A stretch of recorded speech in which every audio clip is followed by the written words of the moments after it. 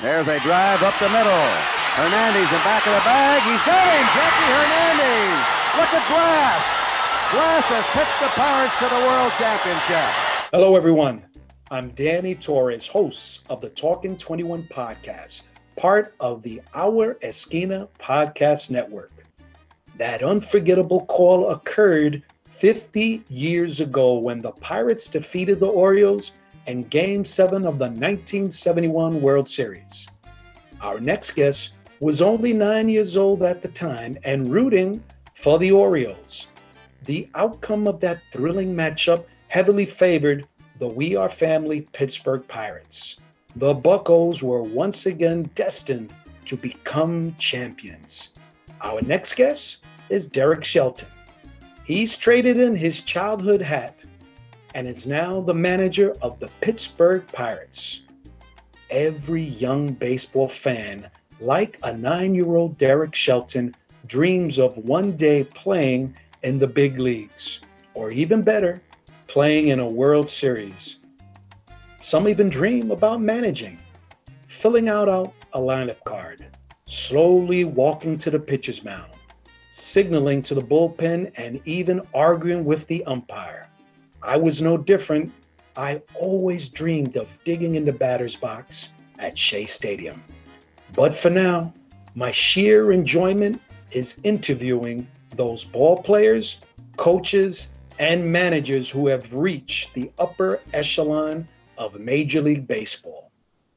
Although Derek Shelton's first year as a big league skipper would be shortened by the pandemic, I always wondered what that memorable conversation must have been like. November 27th, 2019, you were selected to become the 41st manager in Pittsburgh Pirates history. So I can congratulate you now, but you're already entering your second season with the Pittsburgh Pirates. But if you can, for our listeners, describe that phone call with the Pirates organization.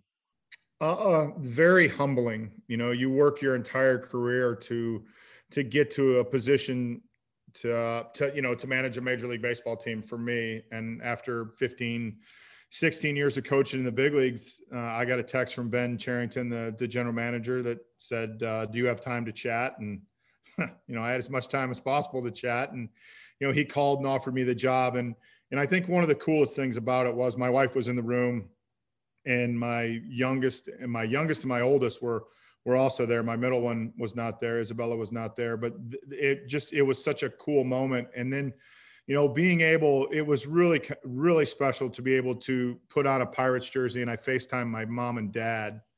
And, that must have been special. Yeah. I mean, we did a thing with the Pirates this year, and I think I teared up talking about it. My dad was a high school coach. He's in the Illinois High School Baseball Coaches Hall of Fame. But it's a culmination of a lot of work from a lot of people and a lot of time. And anybody that's in the game and has a family realizes how much that your family puts into it. My wife puts into it, my kids. And then on top of it, to come into such a storied franchise, I mean, we're on the 21 broadcast, but you talk about Clemente and Mazeroski and Stargell and Parker, I mean, we're talking about some of the greatest players ever to play the game. And to be the person that sits there and is a manager of this team, it's really cool. I quickly reminded Derek of another great player who was a familiar face at PNC Park, Manny Sanguillen. Derek shared what it was like to have a 1971 World Series champion in his presence during his first spring training as the manager. I'm going to tell a story before we get there. One of the coolest moments last year in spring training, my first spring training, is Manny's there, and he's sitting over watching the catching drills. And Glenn Sherlock, our catching coach, who actually coached me in the minor leagues, so everything comes full circle, was able to take Schurls over, who's been a big influence on my life, and introduce him to Manny. And to see, how excited Manny was, number one, because there's so much knowledge there. But on the flip side, to see Schurls, a guy that's been coaching 25 years in the big leagues, he genuinely could not wait to talk to Manny Sanguillen. So yeah, it's really cool. I mean, that's an infectious smile. You want to talk about a smile that's infectious? Manny Sanguillen can light up a room. In 1979, a young Derek Shelton, who was raised in a northern suburb of Chicago, had a similar smile on his face as he watched the World Series with his dad. His favorite team was the Baltimore Orioles, and they were once again facing the Pittsburgh Pirates. And similarly to what happened in 1971, history repeated itself. After striking out the first two batters, Kent Tekulve faces pinch hitter Pat Kelly. Center fielder Omar Moreno ends it, and the Pittsburgh Pirates are world champions for the 5th time. So I asked Derek, why did he gravitate towards the Orioles and not the Cubs or the White Sox? I tell this story, and it's funny in Pittsburgh.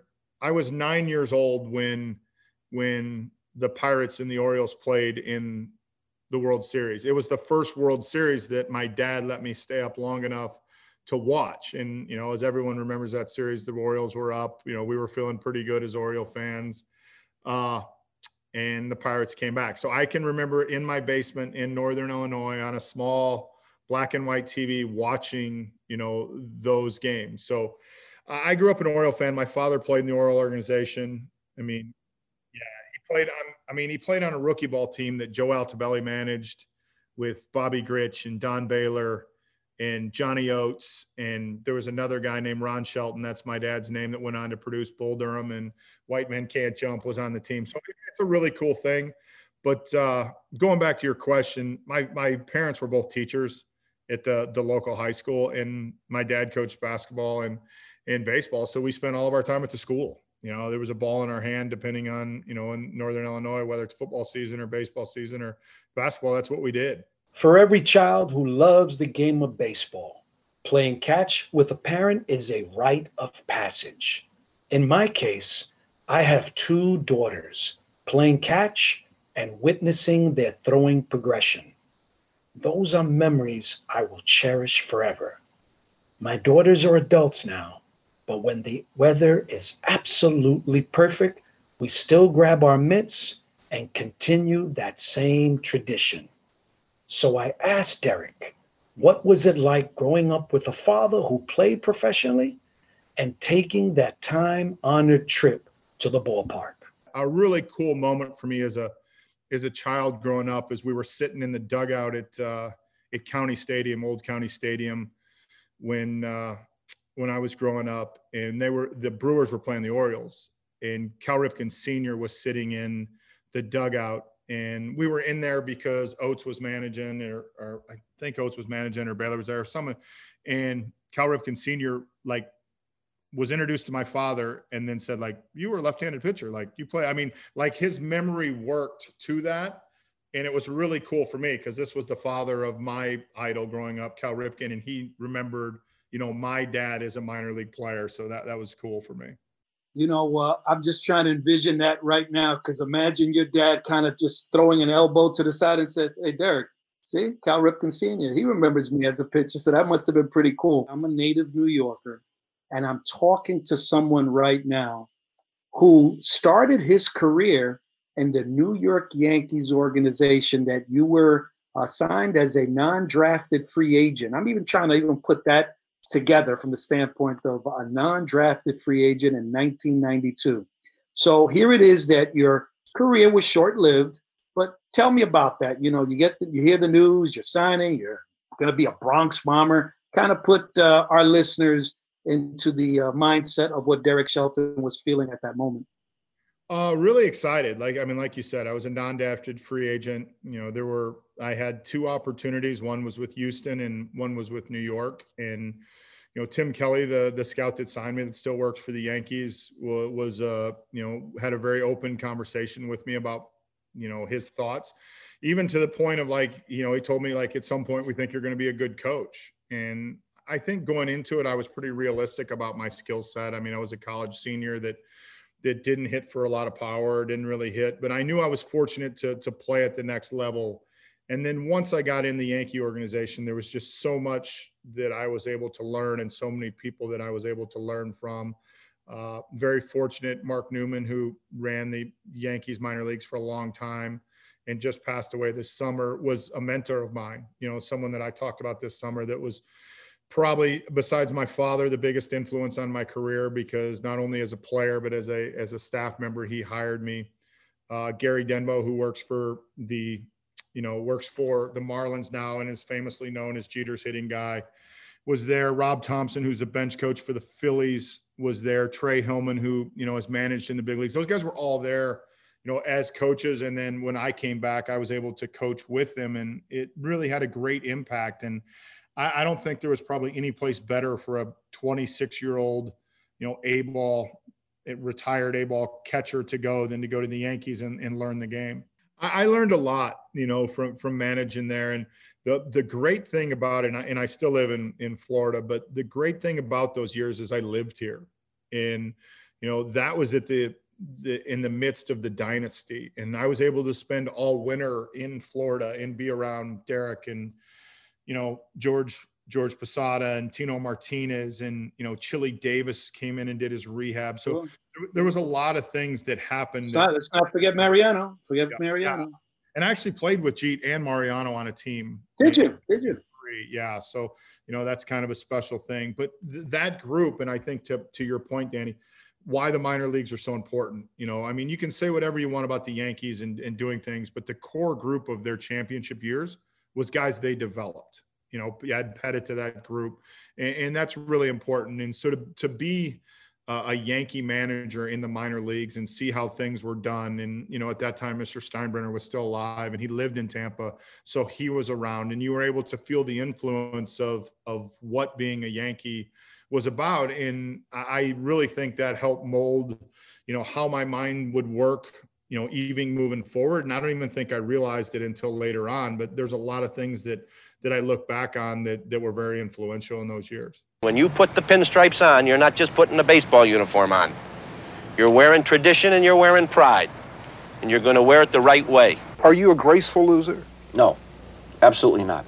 Absolutely not. I'm like a Yankee fan. My foot has gone through a number of television sets in my time. Yes, I do. What does it say about George Steinbrenner when the Yankees lose? It says he's one of the worst losers in the world. You show me a good loser and I'll show you a loser. Affectionately known as the boss, the late Mr. George Steinbrenner was the principal owner of the New York Yankees. His ranting and brash personality towards everyone often made the front and back page of every media outlet. But few knew the other George, who often extended a helping hand and was quite generous towards charitable organizations. Derek saw this firsthand when he was managing the Yankees Gulf Coast League. I asked Derek, did he ever experience the boss's wrath when things weren't going according to his plan? I think it was 2001. It was my second year managing, and we won the Gulf Coast League. And Mr. Steinbrenner owned a hotel called the Bay Harbor that's still here in Tampa. And after that night we won, he threw a steak and lobster dinner for all the kids in the Gulf Coast League. Now we're talking, I think that year we had of the 9 starters, 8 of them were Latin American players. And then we had a kid from Hawaii. So a steak and lobster dinner for it's one of the coolest things you can get. And the dinner was cleared out, and one of the coaches and I were sitting there having a beer, and my oldest, who's now 20, was running around, and Mr. Steinbrenner walked in, and Mr. Steinbrenner wasn't a huge fan of alcohol. And as we were sitting there having a beer, I think there were a lot of thoughts like, oh my God, and he walked over and was, so happy that we had won, because the Gulf Coast League team meant a lot to him because it was in Tampa. Congratulations. He had a grandchild that day. So he was in the best of moods. And I can remember as he was walking towards me, like thinking, oh my God, I'm going to get fired. Excuse me. Cause I'm sitting here having a lager, and he was in the best mood and so happy. But that's one story that stands out. And I think a lot of people in New York realize it, but in Tampa, Mr. Steinbrenner was, a larger than life figure, and gave probably more money than just about anybody to charities while he was alive. Having the distinct honor of being a Major League Baseball coach or manager is quite special. Every game provides a multitude of in-game strategies. But in today's data-driven baseball, analytics has evolved this game to an entirely different level. And of course, What organization wouldn't want the ultimate dream team of players at every position? But the manager will always be the key to a successful team. I asked Derek what pointers he took away from the managers he worked with. I think I take away a little bit from everybody I worked with in terms of the managers, and everybody I worked with really had a different style. I never worked for two guys that were the same. I went from working in Cleveland with Eric Wedge, who's one of the most intense people around, to Joe Madden, who's definitely one of the coolest people around and less, least intense. But I think every manager I worked with, what I saw is the game was about the players. And that really stood out to me. And they all showed it in different ways and all had conversations in different ways. But the game was all about the players. And each single person that I worked with, I tried to take one piece from. Like, I worked for John Gibbons for a year. He's the greatest manager of superstars of anybody I've ever been around. We had some really big name people in Toronto that year. And I was very fortunate to spend a year watching how he had conversations with them, what they did, how they did it. Really important that I use now, and I used in my interview process with Pittsburgh in terms of just talking about the game. So I feel very fortunate that everybody that I worked for was about the players, but they were all different. So I could kind of take a little bit from each of them. There's two words, Derek, that you just mentioned. One manager, intense. The other one, Joe Madden, coolest. So how can you be that when certainly you might have veterans on your team that have gone through a couple of managers already? So how can you put that all together, put it in a mixer and really put all of those attributes, those personality traits of the managers you learned from to now Derek Shelton, 2021 Pittsburgh Pirates manager? How can we do that? Well, I think number one, you be yourself.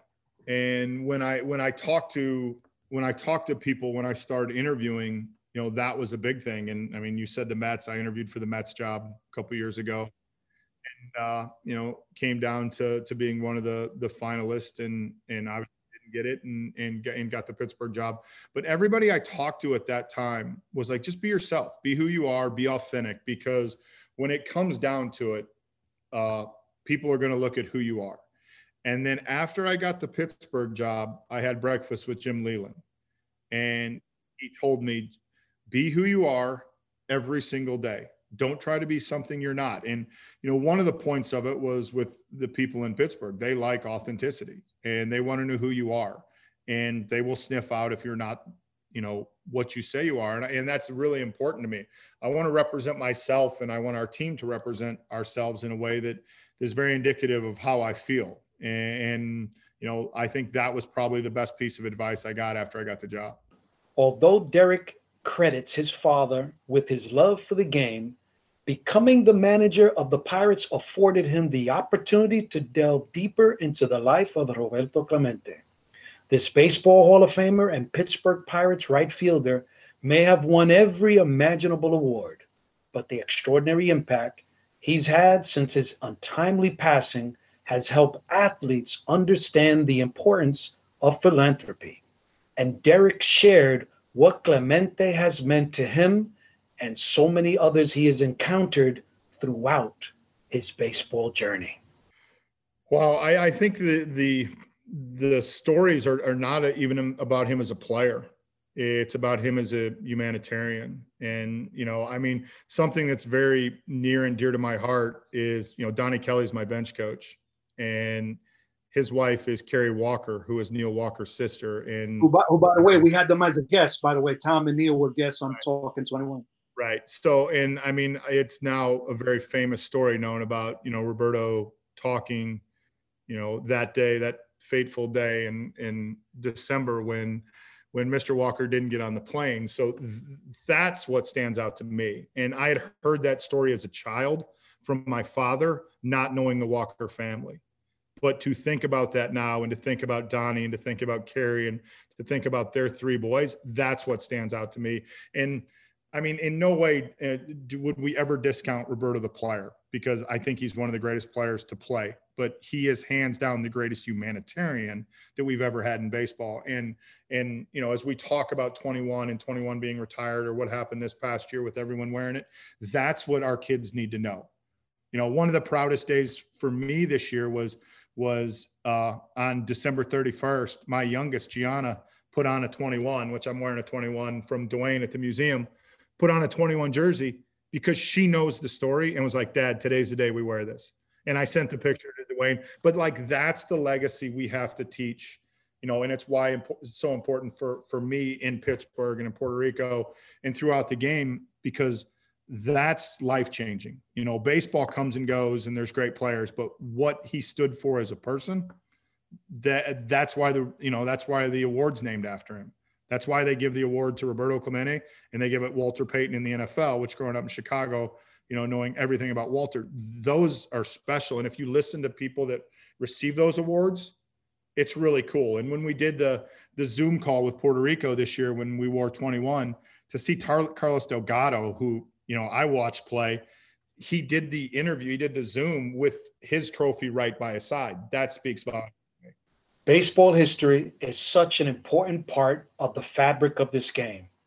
Each year, thousands of visitors travel to the National Baseball Hall of Fame in Cooperstown to stroll inside the plaque gallery and catch a glimpse of the baseball immortals.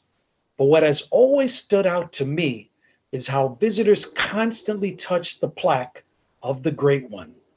You can easily see how the bronze plaque has lost a little bit of its luster by the countless hands that have touched Clemente's embossed face as if it were a holy relic.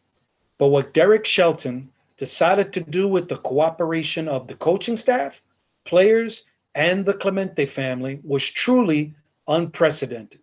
I was there for that historic game, and as a matter of fact, it's where I met Derek for the first time. I shared some of what that day meant to me with the Pirate skipper. You know, so I flew, as I mentioned to you, from New York City to kick off Talking 21 on September 9th, 2020. And that's baseball history that I knew, as you could see right behind me, my own baseball collection, my own Roberto Clemente shrine. So that was history that I wanted to be a part of. So here it is in front of the bronze statue, as you know. Got a chance to see Roberto Clemente Jr. And here it is, you come out with Joey Cora, with your bench coach, a number of your players. But what I really pulled away from that particular moment, Derek, I thought of you, we did not know each other yet, but I said, and I was sitting up in the press box and I said, does Derek Shelton realize that now he is a part of history? So Derek, I'm going to ask you right now, knowing that you are part of history, that it was the first time since 1972 that the entire Pittsburgh Pirates team wore number 21. 21 patches that right behind me, Derek, there is the actual patch that I was able to acquire that was on the sleeves of players, Mims bands, wristbands that were created by my dear friend James Mims that the entire team wore. But do you realize that you were part of history? But Derek, what do you take away now that we're beginning 2021, another season? Think of it that it is 21. What do you take away from that moment, September 9th, 2020? Well, besides meeting you, no. which is cool. Yeah, there's some things I take away from it. When we started it, it was really important to me. I don't think I realized how big it was going to be. And the magnitude was huge. Yeah. Huge.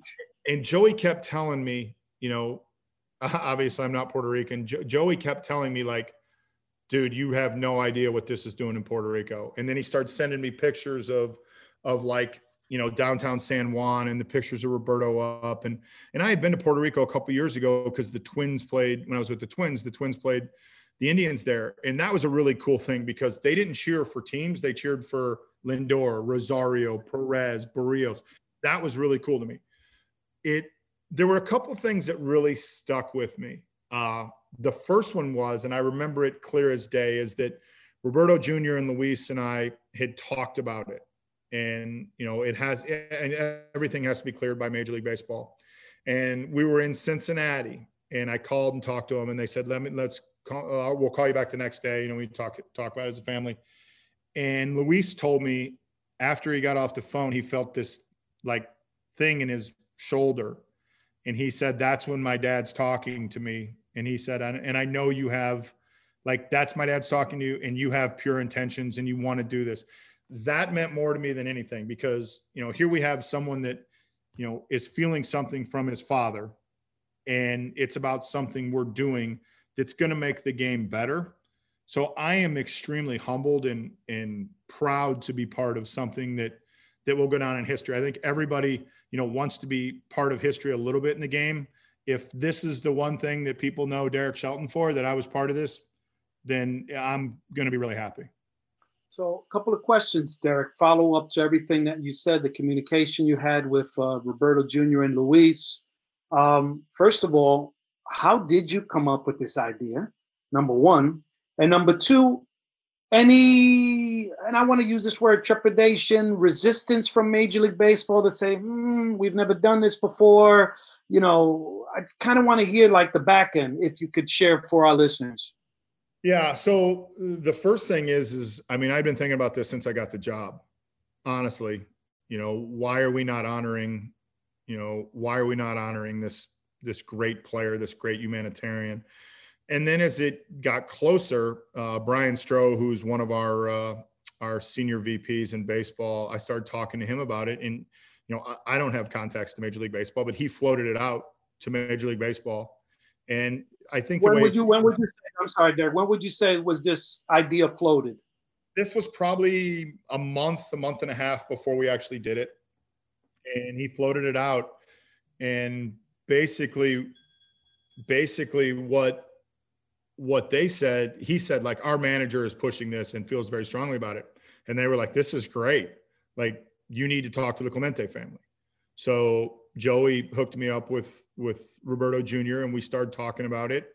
And then Roberto Jr. and Luis talked to Major League Baseball. And then we just had a conversation back and forth about, you know, why it was I think they wanted to hear why it was important to me if I was going to lead this, and which I think is great.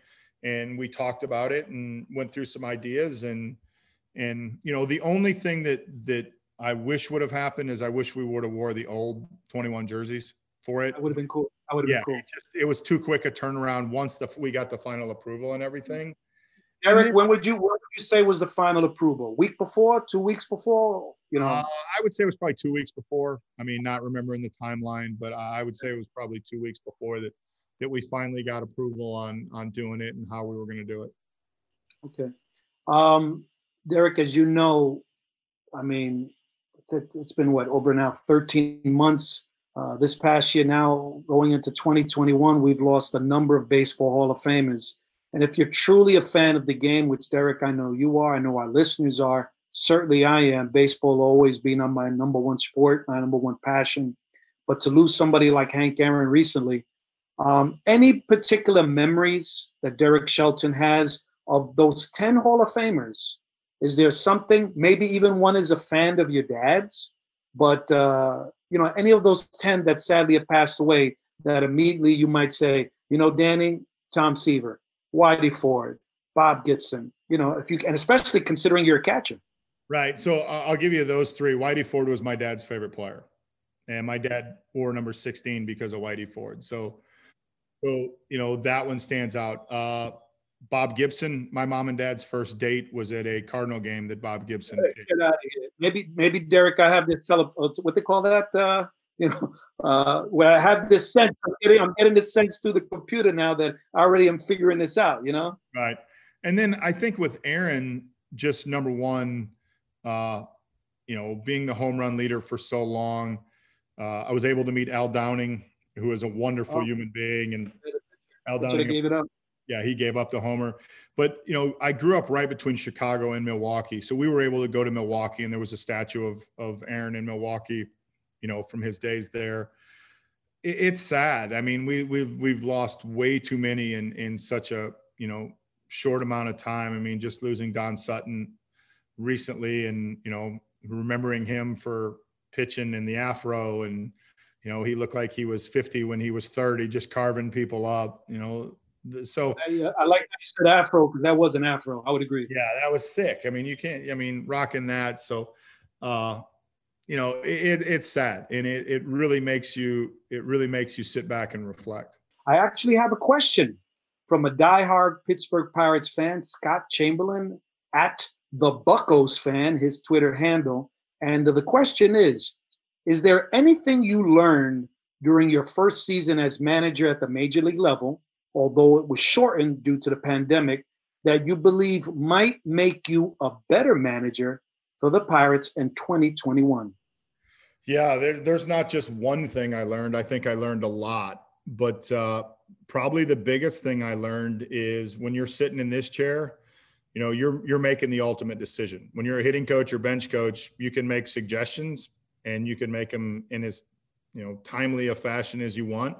You don't have the opportunity to do that when you're the manager. And there's a lot of things that happen at once. And where that really stood out was like the 3-batter minimum, you know, learning how to use that and you know, who you have to have up and what's going to happen. And then, you know, this year going into it, we're going to add the pitcher hitting back into it, which will be, you know, a new experience. So I think that the two biggest things I learned was how fast the game actually happens when you're sitting in this chair. And everyone that I had talked to told me that, but they said you can't experience it until you do it. And then the second thing I learned, which is something I thought I had learned from the managers that I had watched, but you don't realize it till you get into it, is you have to trust your coaches. You have to trust their opinions. You have to ask for their opinions, and then, you know, sometimes run with it, even if it's, you know, maybe not what you would have done, because there's logical reasons and they've thought through it in a way that's maybe a little clearer than you have. That's going to be it. Man, you talk about a short leash. 73 pitches. Snell can't believe it. As Kevin Cash said, these guys need short memories and thick skin, because this is the way we do it. And we'll see how it works out. Trust your player or trust the process? Or how about trusting your gut? It was Game 6 of the 2020 World Series, and the decision to pull Tampa Bay Rays starter Blake Snell in the 6th inning, his pitch count, 73 pitches. The Rays were up 1-0. Snell had allowed just 2 hits and struck out, ready for this, 9 batters. Outrage? You betcha. And the Dodgers would eventually be holding the World Series trophy. And I asked Derek what he thought about that controversial decision. Now, you said something rather interesting, Derek, and I want to piggyback on the word trust. Trust your coaches. So now I'm going to ask you this. We know what happened in the World Series. We know actually what happened with, even, I'm going to use this as an example, with Dusty Baker when he's at the pitcher's mound.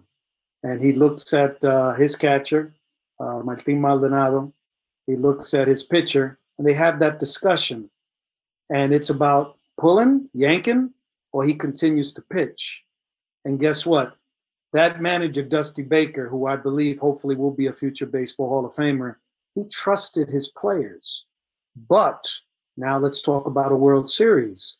That wasn't a part of the plan, because it just seems apparently, Derek, and something that I would hope maybe you could add to that, well, we live in the world of analytics, data-driven baseball. So looking at Dusty's experience where he looks, you can see it on TV. He looks to his pitcher, he looks to the manager, to his catcher, and then you look ahead at a World Series game that the guy is lights out, they remove him, and we all know the rest is history. The Dodgers are the World Series champions. So please, Derek, if you can, just piggyback on that trust. Well, I think there's a couple parts to it. Let's go with Dusty. Dusty's been doing this a long time, and there is trust. And, you know, from people I've talked to, I don't know Dusty, but people that have played for him and worked for him, unbelievable players manager, and, you know, has a really good heartbeat for the game. I mean, I remember Dusty as a Dodger, you know, growing up as a player. But unbelievable, and he made a decision, and the decision worked out. On the flip side of it, you know, Kevin went into the game, and, you know, I worked for Kevin and worked with Kevin, went into the game with the game plan, very much stood by it, which is fine. That's his decision. I think the biggest part of both of these is they know their players. Dusty knows his players better than I know his players. Kevin knows his players better than I know his players. And when you have that, you have to trust that. And that's extremely important. It's really easy, in Dusty's situation, it could have been, 2-run homer, 3-run homer. Why'd you leave him in? You're a Mets fan. You went through that with Matt Harvey the one year when everybody in baseball wanted, Terry to leave him in, and he kind of went against his gut. However it turns out, and I'm not saying that was the right decision or the wrong decision, just like Kevin's right or wrong, but you have to go with your players. You have to go with what you think is best. And it's really easy for us to sit back, the next day, 4 months later, and say, that was the wrong decision. That was not the right decision. That's what talk radio is about. And that's what second guessing's about. But I think it's knowing your players and trusting that situation and then living with it. And the one thing I've said over and over again about, Game 6 of the World Series and Kevin Cash, I watched it from my TV. Kevin Cash managed it. I would have traded places with him 100% of the time, all day long. And he trusted his process, and it just didn't work. What I've asked often of our guests on Talking 21 is if Derek Shelton, now try to envision this right now, Derek Shelton, you have an opportunity to come to New York City in the off season. And they said, Derek Shelton, you have a 11 o'clock meeting with Commissioner Rob Manfred. And it's very simple. It's a one-on-one conversation with the commissioner on the consideration and really the hopeful plan in the foreseeable future that Roberto Clemente's number will be retired. Now, besides the obvious, everything that we talked about in this podcast, what could Derek Shelton add to that to say, Commissioner Manfred, this truly needs to happen, and I'm hoping that it's going to happen soon? Yeah, I think that's a really good point. And, one of the things, and we highlighted earlier, is we would highlight not only Roberto the player, but the humanitarian and what he means to the game. And not only what he means to a wonderful city in Pittsburgh, but what he means to an island in Puerto Rico. And the one thing I think I would highlight is that if you come to Pittsburgh, it's black and gold. Steelers are black and gold. That I've seen that. Pirates are black and gold.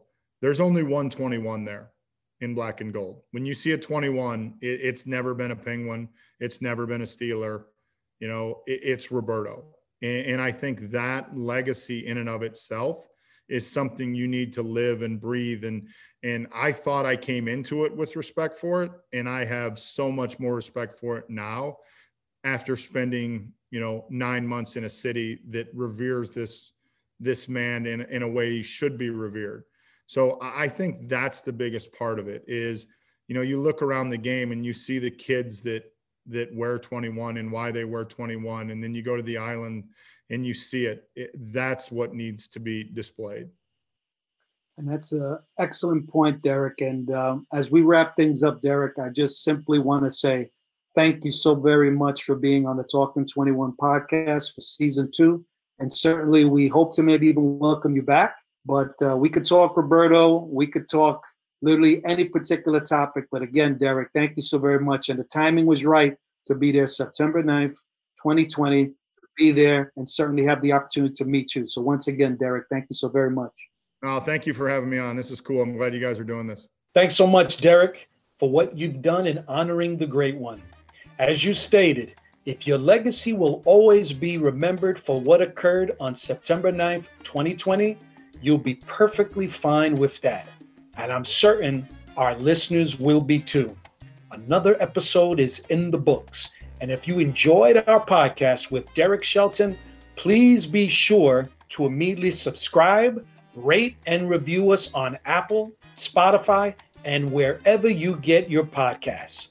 Next time, on the Talking 21 podcast, we proudly welcome the 2020 Roberto Clemente Award recipient, Adam Wainwright. He talks about his love of the game, an unwavering Christian faith, the close relationship with his longtime catcher, Yadier Molina, his foundation, Big League Impact, which has raised close to $6 million, and exactly what happened in the 2006 National League Championship Series when he faced the New York Mets, and you don't want to miss that. Be sure to follow us on Twitter and on Instagram at Talking 21 Podcast. And yes, we are also on Facebook and on YouTube. And a special thank you to our co-writer and executive producer, Ras Guevara, and to our social media manager, Senor Bezo. A mil gracias and thank you to Tito Rodriguez Jr., who provided the musical arrangement for the Talking 21 Season 2. And lastly, we tip our cap to our graphic designer extraordinaire, Todd Radham, who designed our podcast logo. This is your host, Danny Torres, and be sure to follow me on Twitter at DannyT21. Tune in next time for our continued conversation about the Great One.